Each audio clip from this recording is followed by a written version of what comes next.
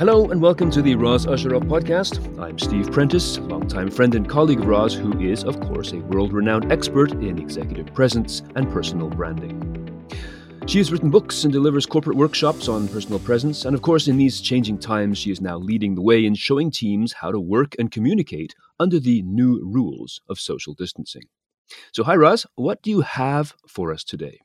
Steve, first of all, great to have you back with me. Lots of people are getting used to using virtual conferencing techniques like Zoom, which we talked about in our previous episodes. And these are good for getting people around a virtual table. But I don't think that's good enough to ensure a meeting is productive. Or if you're the leader of that meeting, that you're able to put into practice all of your leadership techniques.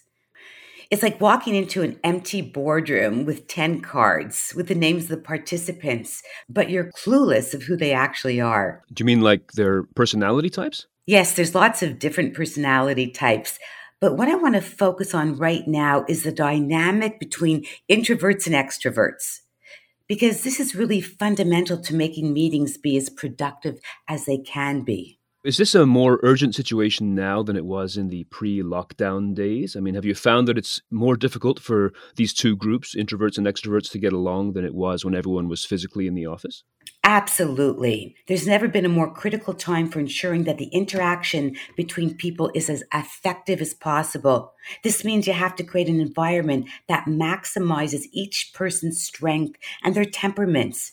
For example, last week I had the opportunity to present at a virtual quarterly business review meeting. There were 15 people. It was so interesting to see the dynamics among the participants as I tried to encourage dialogue. I really believe that you've got to get people talking. Some had webcams on, some were hidden behind a photograph, some were muted, some were not, some jumped into conversation as I asked questions, and others were totally backstage until I had to call them out. Now, that sounds to me like you're talking about establishing rapport. I mean, you've got a group of people, again, they're just faces with different styles. So before you even start segmenting people into extroverts and introverts, it seems what you're telling me here is you have to know something about what rapport is. So let's start with that.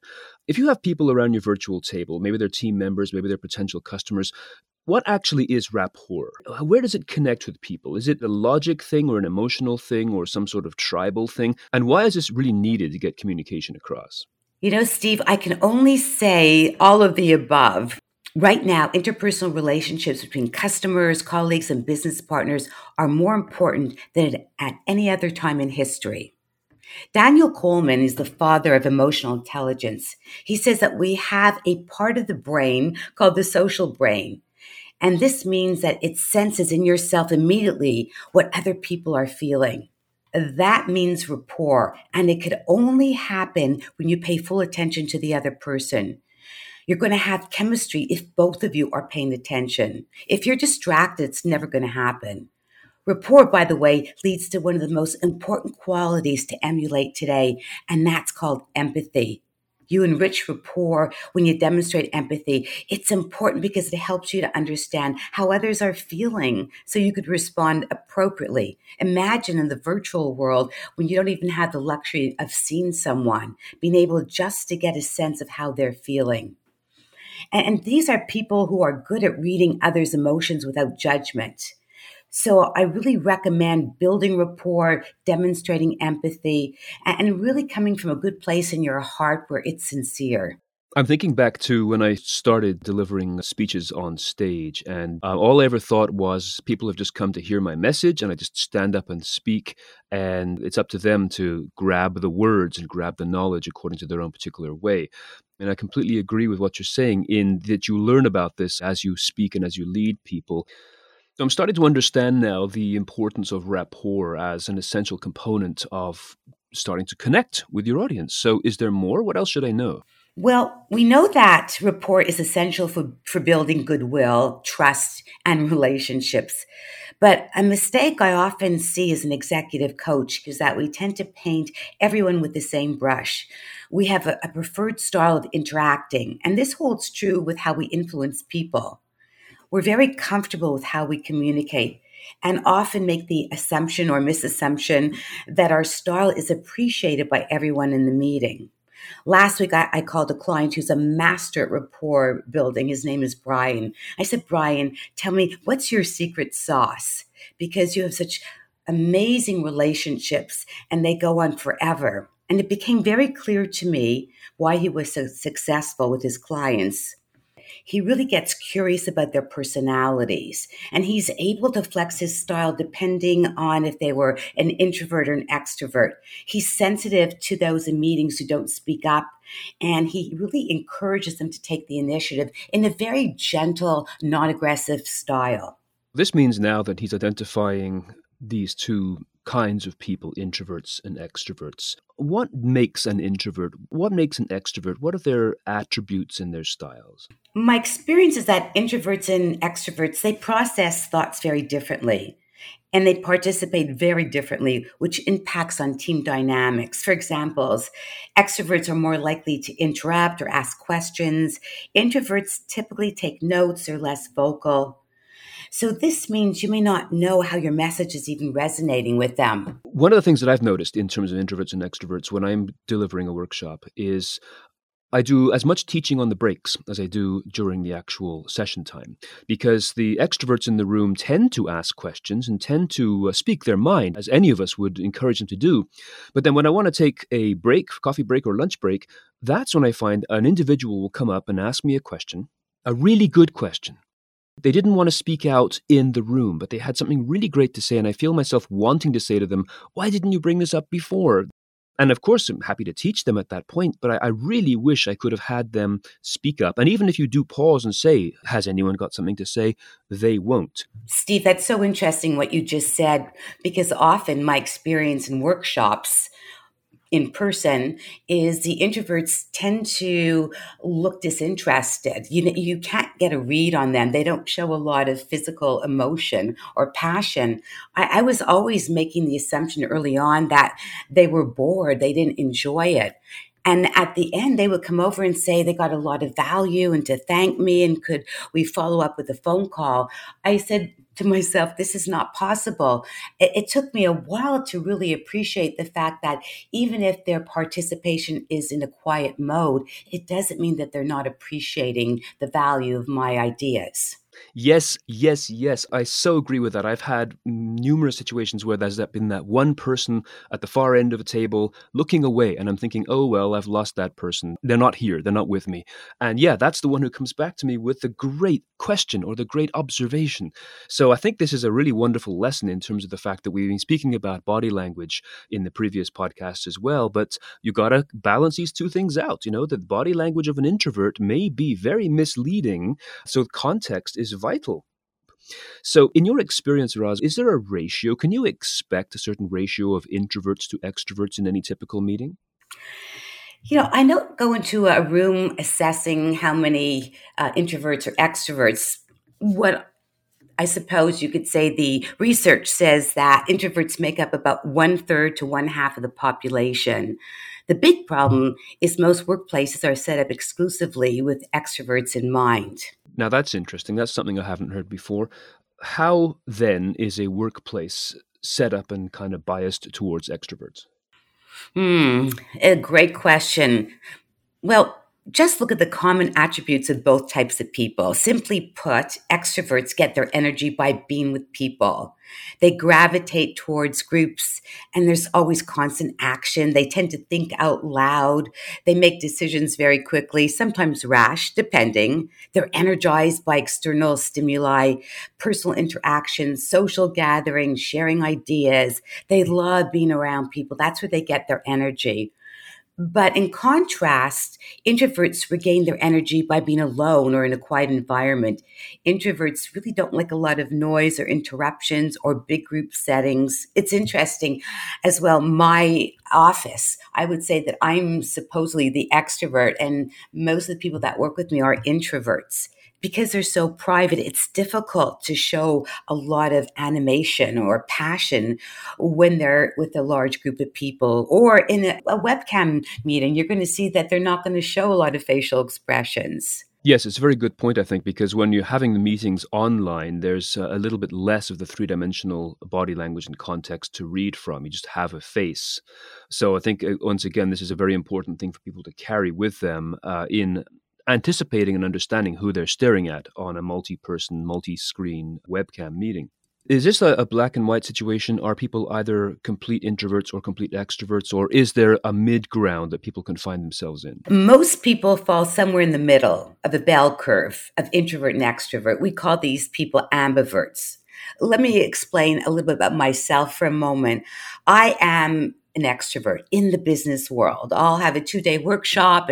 At the end of the 2 days, we will more than likely get together, go out for a glass of wine. We may go shopping. We may end up at a restaurant for several hours. I am totally out there enjoying, getting energy. But Steve, on a weekend, I'm an introvert. So it's really interesting. I don't really feel the desire to be out there. Maybe it's because I'm on all week. I don't know. But over the years, I see that I've shifted to be absolutely a contented introvert. Going out with another couple gives me pleasure. But if I knew I was going to a party, I would start to get anxious. So depending on the situation, I think you can be an outgoing introvert, or you can choose to be, as I like to say, a reserved extrovert. Again, ambiverts are the best descriptors. There's no right or wrong. And I'm curious to ask you, do you see yourself as an introvert or extrovert? I've known you for many years. I'm curious to know what you say. I would say that since the age of 15, I have been on stage performing as both a speaker and a musician, and I do so to this day, and I am the world's biggest introvert. And people ask me that and say, how can you possibly do that? How can you go up on stage in front of hundreds or thousands of people? But the fact is, a lot of performers are introverts. I crave solitude. I crave aloneness. This whole work-at-home lockdown thing for me is not a big problem because it's how I prefer to be. However, when we meet in person and when we give presentations or at least work together in a workshop, I will be outgoing and extroverted, but it's an act. It's a genuine act. I'm not trying to mislead people, but I'm delivering what people are expecting. But my answer is no, total introvert from day one. I do think you made an important comment here. Although I don't see it as an act that's fake, I feel that you choose to show up where it makes the biggest difference. You are intentional. Sometimes people think, well, I feel like I'm being a fake and I'm doing this. I said, no, you're not being a fake. But at the moment, we're all performing artists, as I like to say. And when the curtain comes up and you're at work, you need to really come across in a manner in which people want to or could relate to you. Therefore, being more outgoing may be a little bit challenging, but it doesn't mean you're being a fake. You are with intention. So I just want for our listeners to not feel that, oh God, this is going to be such hard work. It's just putting yourself in the mind of being a host, imagining it's your party, and you're allowing yourself to be heard and be more visible. So think about if you have a party at your home, you plan for it, you prepare for it, you are with intention to invite people into your world. So we have now both been frank about our personal selves. Now my question is, well, who would make a better leader in your opinion? Someone who is by nature introverted and perhaps can put on that extrovert act, or someone who is by nature extroverted and maybe just enjoys the camaraderie of people around? Who would be the better leader? I've seen great leaders fall into both categories. It really depends on the makeup of the team. Sometimes introverted leaders have the advantage. When the team members take greater initiative to introduce change or new strategies, it's often the introverted leader that has the advantage. They tend to be better listeners. They ask deeper questions. They don't jump to conclusions. Team leaders who are extroverted can be highly effective as well, particularly when the members of their team are looking to follow them. They're looking for guidance, especially new teams. They're looking for, direction. Extroverted leaders like to move fast. They appreciate people who follow them. But sometimes if they get pushback, Steve, or resistance, or they're challenged in their leadership, they could be impatient. They may, shoot down suggestions or minimize participation. In fact, Francesca Gino, a behavioral scientist from Harvard Business School, she discovered from her own research that extroverted leaders may drive higher performance when employees are passive. but lower performance when employees are proactive. Interesting. So there's the reflection component there in terms of bouncing back off the people who are in your team.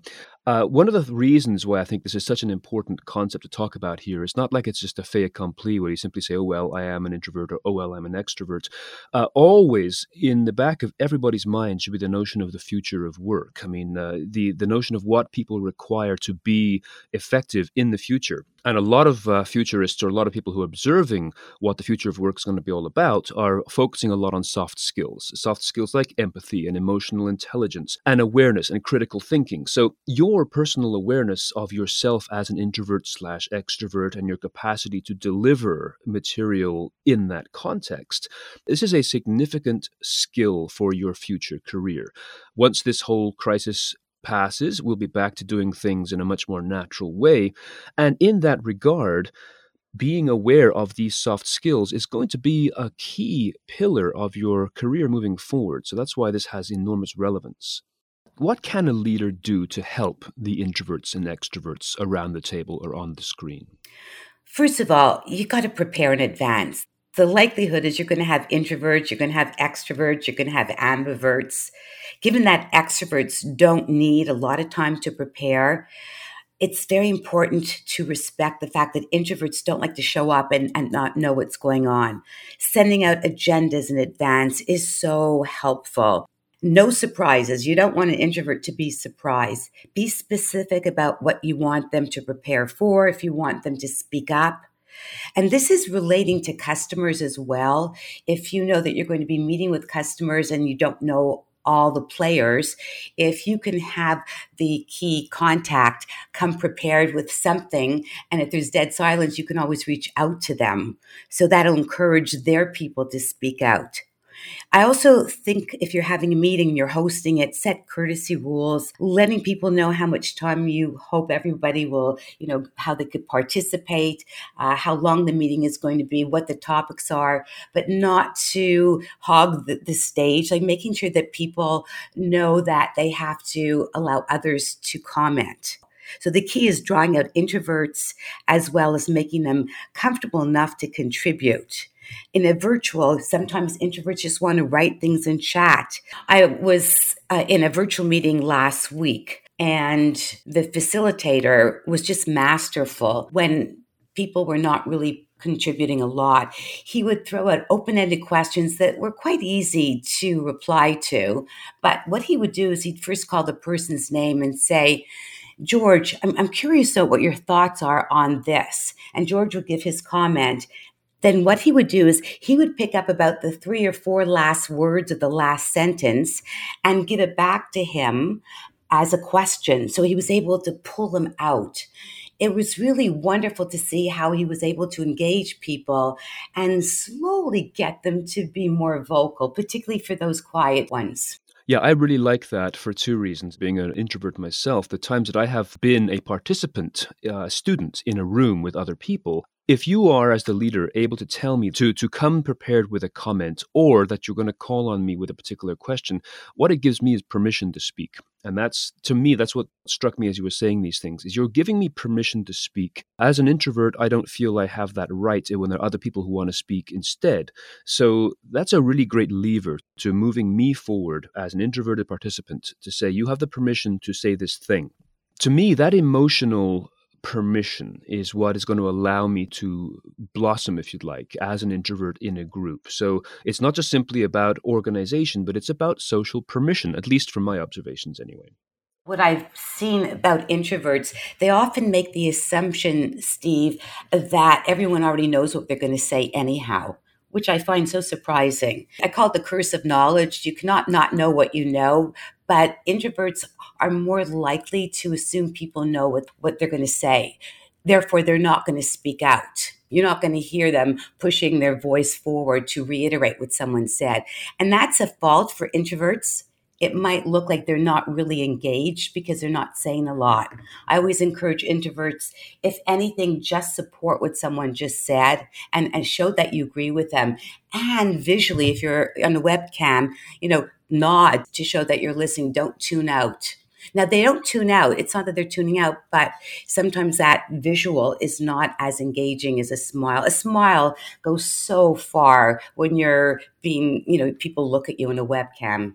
Yeah, and that was one of the key things you mentioned in the previous podcast as well, is the importance of when anyone is not speaking, to nod and to demonstrate engagement by continuing to look at that camera and to show the person speaking that they are indeed being heard.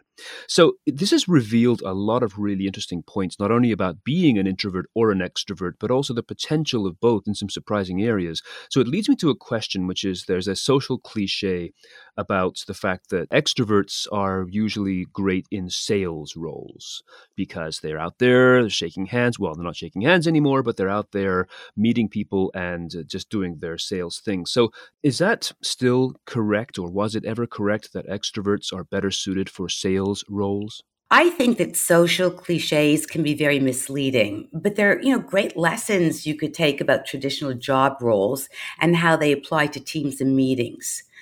What I want to just say here is, whether you're an extrovert or an introvert, I believe that you could be successful as long as you, A, love what you're doing, B, believe that you're making a difference, and C, have the courage to step back and put yourself in the shoes of the person you're talking to. It's about allowing yourself to be flexible, adaptable, and really try to understand that not everybody sees the world from your perspective. Asking curious questions, being able to get out of yourself. One of the things that I also want to recommend for extroverts, because they are fast and quick on their feet, is involve other people once they say something. Seek out other people's perspectives. And I think that would help introverts and extroverts to bridge the gap and come closer together. But I can't really believe that one is more successful than the other. It's all about how you give of yourself to your customer.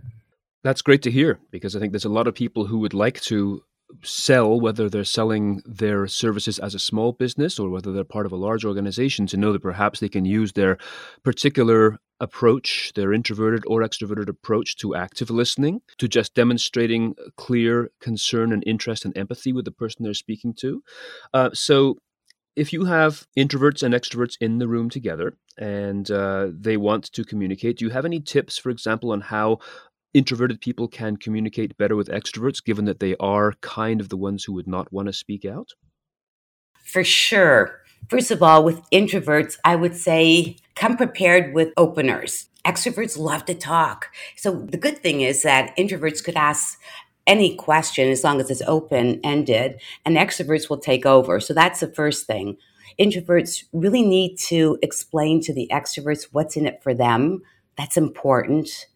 They have to probably speak a little faster, because extroverts like things fast. They like to multitask. They get bored easily. And extroverts like to be recognized for what they're saying. So introverts, although they like to be very thoughtful and introspective, being quicker on their feet would help extroverts to connect with them. On the other side, with extroverts, try to let introverts have a moment to think. Don't interrupt their silence. And give a deeper explanation, because introverts need to really understand what you're saying before they could reply. And be very specific with an introvert of what you need to know. Don't make it too general a conversation or a question, because they're not going to know where to start. It's just, I guess, putting yourself in each other's shoes and knowing that the best relationships are when introverts and extroverts come together, because there's beauty in both.